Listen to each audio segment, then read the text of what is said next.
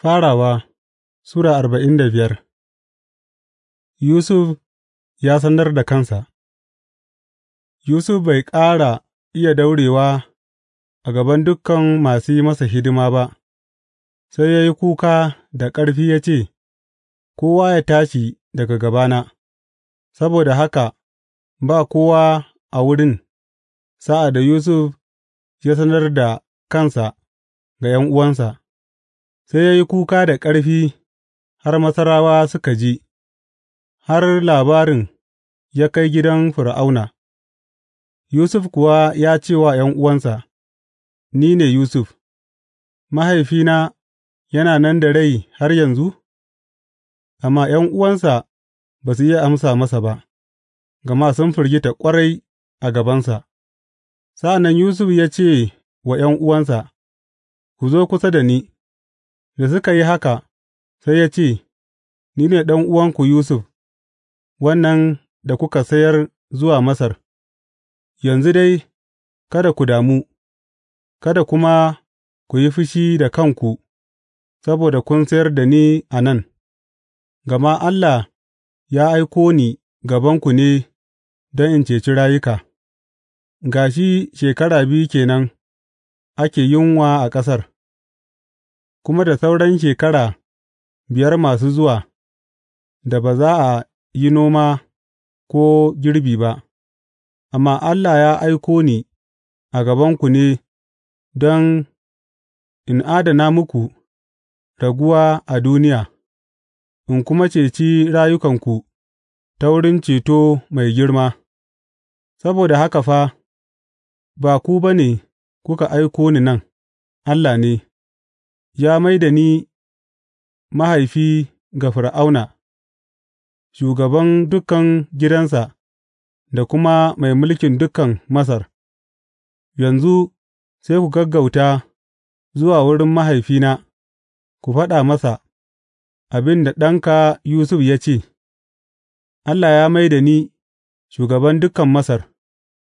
Gangaro wurina, kada ka jinkirta, za ka yi zama a yankin Goshen, ka kasance kusa da ni, kai, ’ya'yanka da kuma jikokinka, garkunanka da shanunka, da kuma dukan abin da kake da shi, zan tanada maka a nan, domin akwai saura shekaru 5 na yunwa masu zuwa, in ba haka ba, kai da gidanka da dukan mallakarka za ku zama gajiyayyu, ku kanku kun gani, haka ma ɗan'uwana Benyamin, cewa tabbatacce ni ne nake magana da ku.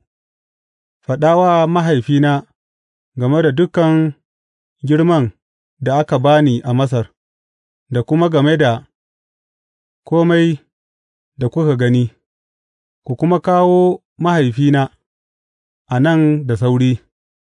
Sa'an nan ya rungume ɗan'uwansa Benyamin ya yi kuka, sai Benyamin ya rungume shi yana kuka, ya sumbaci dukan ’yan'uwansa ya kuma yi kuka a kansu. Bayan haka sai ’yan'uwansa suka yi masa magana, sa'ad da labarin ya kai fadan Fir'auna cewa ’yan'uwan Yusuf sun zo, sai Fir'auna da dukan hafsoshin suka ji daɗi.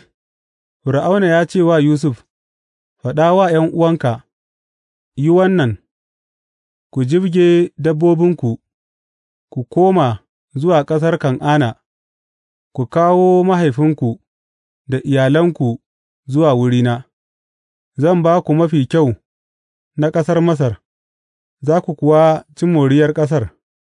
An kuma umarce ka, ka faɗa musu, Ku yi wannan, ku ɗauki wagunu daga Masar domin ’ya'yanku da matanku, ku ɗauki mahaifinku ku zo, kada ku damu da mallakarku, gama mafi kyau na Masar za su zama naku. Sai ’ya'yan Isra'ila maza suka yi haka, Yusuf ya ba su wagonu, kamar yadda Fir'auna ya umarta. ya kuma ba su guzuri don tafiyarsu, ya ba da sabbin riguna ga kowannensu, amma ga Benyamin ya ba shi shekel 300 na azurfa da riguna kashi biyar, ga kuma abin da ya aika wa mahaifinsa, jakuna 10 da aka jibge da abubuwa mafi kyau na Masar, da jakuna mata guda 10 ɗauke da hatsi, da burodi, da waɗansu tanade tanade don tafiyarsa. Sa'an nan ya sallami ’yan'uwansa, yayinda suke barin wurin, ya ce musu, Kada ku yi faɗa a hanya, saboda haka suka haura, suka fita daga Masar, suka zo wurin mahaifinsu Yaƙub a ƙasar Kan'ana, suka faɗa masa, Yusuf yana da rai, gaskiya shi ne mai mulkin dukan Masar. Gaban Yaƙub ya fāɗi, domin bai gaskata su ba, amma sa'ad da suka faɗa masa kome da Yusuf ya faɗa musu, da kuma sa'ad da ya ga wagunun da Yusuf ya aika don a ɗauke shi, a kai da shi can, sai ya farfaɗo, ya dawo cikin hankalinsa, sai Yaƙub ya ce, Na yarda, ɗana Yusuf yana da rai har yanzu, zan tafi in gan shi kafin in mutu.